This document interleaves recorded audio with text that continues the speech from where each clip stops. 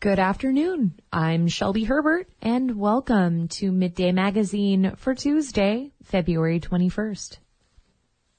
Petersburg's Borough Assembly will meet tonight at 6 p.m. in the Assembly chambers. They're set to hear new items of business about borough land transfers and the local emergency planning committee. At tonight's meeting, the Assembly will address the transfer of state lands around Thomas Bay to the Petersburg Borough. The Alaska Department of Natural Resources is managing the transfer of the 550-acre parcel of vacant land. Members of the public can submit comments on this proposal until this Friday, February 24th. The Alaska Department of Natural Resources is also overseeing a separate transfer of more than 2,500 acres of land to the borough. This transfer includes sections of land throughout Fanshawe Bay, Prowley Point, Sumner Strait, Hood Point, and Southeast Mitkoff. The deadline for this public comment is March 3rd. The borough will also appoint new members to the Local Emergency Planning Committee, or LEPC. The LEPC is a congressionally mandated program intended to increase awareness of local hazards. Its mission is to bring residents into discussions about appropriate emergency response preparation to disasters in the community. Aaron Hankins, who directs Petersburg's LEPC, requested the approval of 3 new members. The candidates are Jim Floyd, Kurt Kivisto, and Petersburg Harbor Master Glorianne Wallen. These appointees would serve a 3-year term ending in December 2025. In last week's session, the Assembly voted to approve Borough Manager Stephen Giesbrecht's performance evaluation. Only 2 Assembly members, Dave Kensinger and Jeff Miucci, voted nay. Right now, Giesbrecht is traveling to the Alaska Municipal League Winter Legislative Meeting, so there is no manager report for this session. KFSK will broadcast this evening's Assembly meeting live and post the recording on our website, kfsk.org. Anyone from the community can join the meeting in person, by phone, or on Zoom. There's more information on KFSK's community calendar. Wrangell's Borough Assembly has joined the chorus of Southeast communities condemning a lawsuit filed by a Seattle-based environmental organization that threatens to shut down the Southeast king salmon troll fishery. Sage Smiley reports from Wrangell.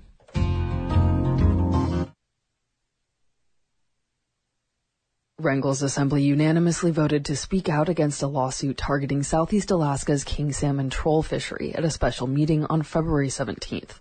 During an initial discussion on Valentine's Day, Assemblymember Ryan Howe said he finds the suit baffling. Because I listened to this. I got a finger on the pulse of what is a healthy fishery, what is an environmentally sustainable fishery, and Alaska fisheries are well managed, and they're from other organizations the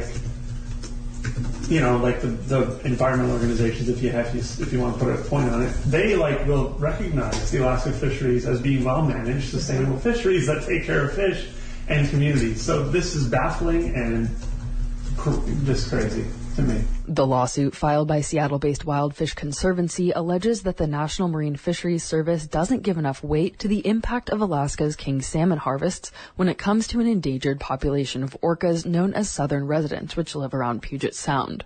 The lawsuit leaves the future of the Southeast king salmon troll fishery in the hands of a federal judge in Washington state.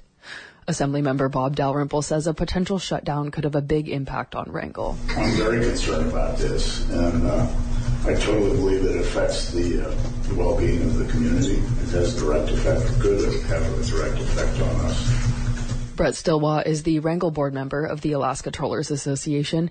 He testified to the Assembly that he thinks the suit could be a slippery slope. I believe if the trollers are shut down by this lawsuit, it'll pave the way to shut down all commercial and sports salmon fishing in Southeast Alaska. As a basis for this suit is a NOAA National Marine Fisheries flawed BIOP, an incidental take permit. the same buyout used to justify the sport, troll, seine, and gillnet fisheries in southeast Alaska. Stilwell says he believes the suit is also misdirected. There's some conflict over whether the orca's food source, king salmon, is really the issue at all. Plus, the troll fishery isn't the largest consumer of kings. Our small boat artisan fishery, 1,000 miles away, is catching an average of 400 Puget Sound kings a year, denying the southern resident killer whales those fish. Meanwhile, the Washington State sport fishery catches 84,000 Puget Sound kings in the Straits of Juan de Fuca every year. The Statewide Trollers Association is not named in the lawsuit, but is actively fighting it. As a board member, Stilwell requested a donation of $7,500 from Wrangell's Assembly to help with the fishing organization's legal costs. Many other southeast communities, including Port Alexander, Pelican, Sitka, Petersburg, and Ketchikan, have donated or are in the process of approving donations. But Assemblymember Dalrymple said he didn't know how Wrangell's money could help. You know, this is a lawsuit against National Marine Fisheries Service, so it's already fully funded, if you will, by qualified folks to deal with that, Department of Justice. So I'm not sure what our funding would go to or what Alaska Troller Association would use that for. My impression is they're probably getting ready for an appeal, and maybe that's another time to get back a little more specific on funding needs for that. Some other Assembly members expressed support for adding a donation to the Trollers group, but ultimately Wrangell's Assembly passed a resolution without a financial contribution to the cause. In Wrangell, I'm Sage Smiley.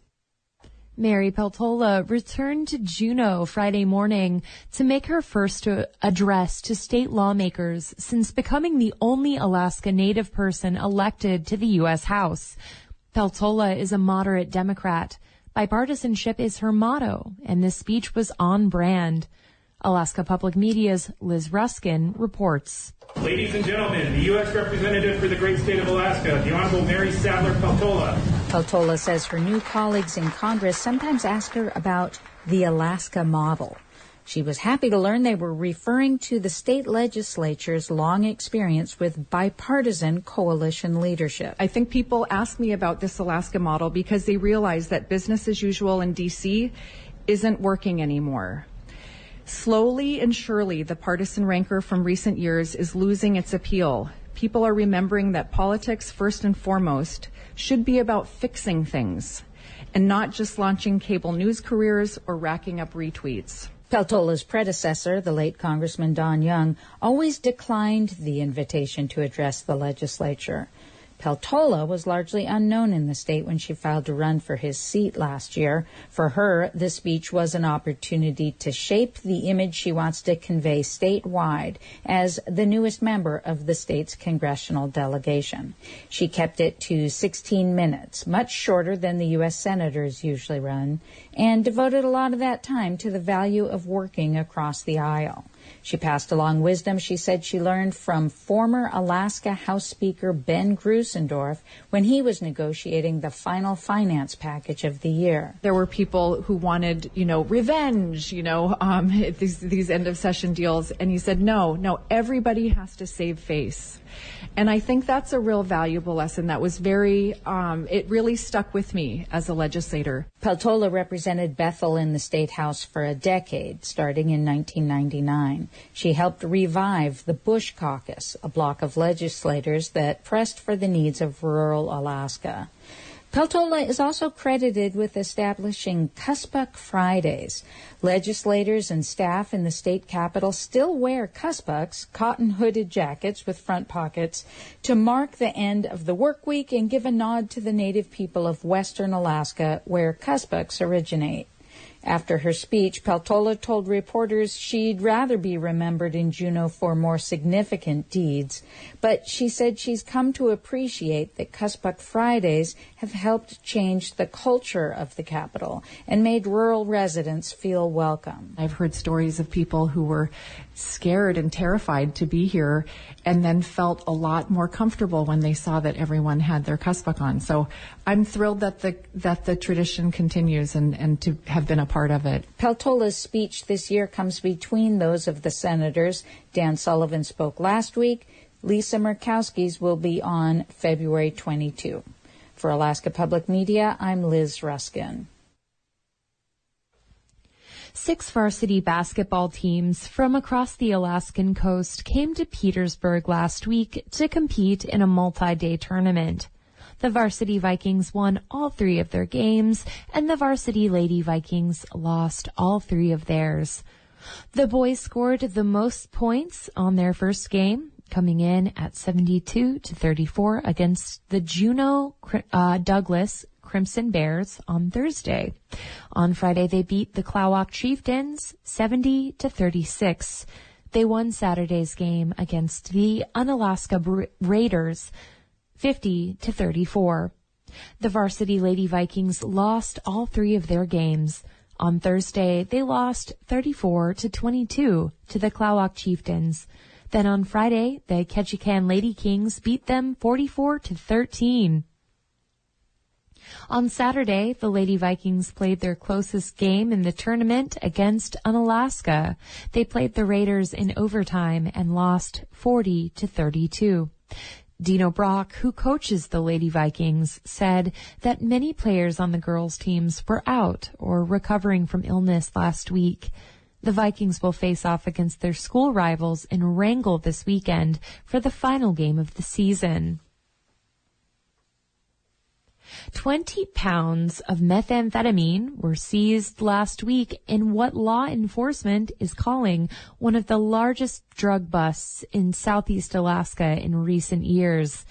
As Eric Stone reports from Ketchikan, a regional drug enforcement team worked together to locate the meth, which was bound for Alaska on a ferry. It all started with a tip. Alaska State Trooper Sergeant Casey Hirschberger contacted the Southeast Alaska Cities Against Drugs Task Force to say he'd heard a shipment of meth would soon make its way towards Alaska, and it would be big, 10-plus pounds. Lieutenant Craig Campbell of the Juneau Police Department explains. Yeah, so we received some information from down south with some partnering law enforcement agencies that there may be a person traveling to Juneau on the Alaska Marine Highway system that was carrying a large quantity of methamphetamine.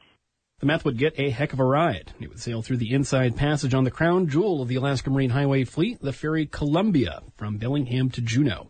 But after a trip up the coast of British Columbia, the meth's journey was interrupted in Ketchikan. Acting on Hirschberger's tip, a state trooper and a Ketchikan detective boarded the Columbia with a search warrant for stateroom 151A and its occupant, 43-year-old Oregon man Michael D. Davis. There, they found a blue duffel bag. Inside, says Ketchikan Police Lieutenant Andy Berntsen, were 18 packages of meth wrapped in tortillas. That is correct. That was a new one. So it looked like big old overstuffed burritos. The packages totaled roughly 20 pounds. That's upwards of $1 million worth of meth. Officers arrested Davis and took him to Ketchikan Correctional Center, where he's facing a felony drug charge that carries a maximum sentence of 10 years in prison.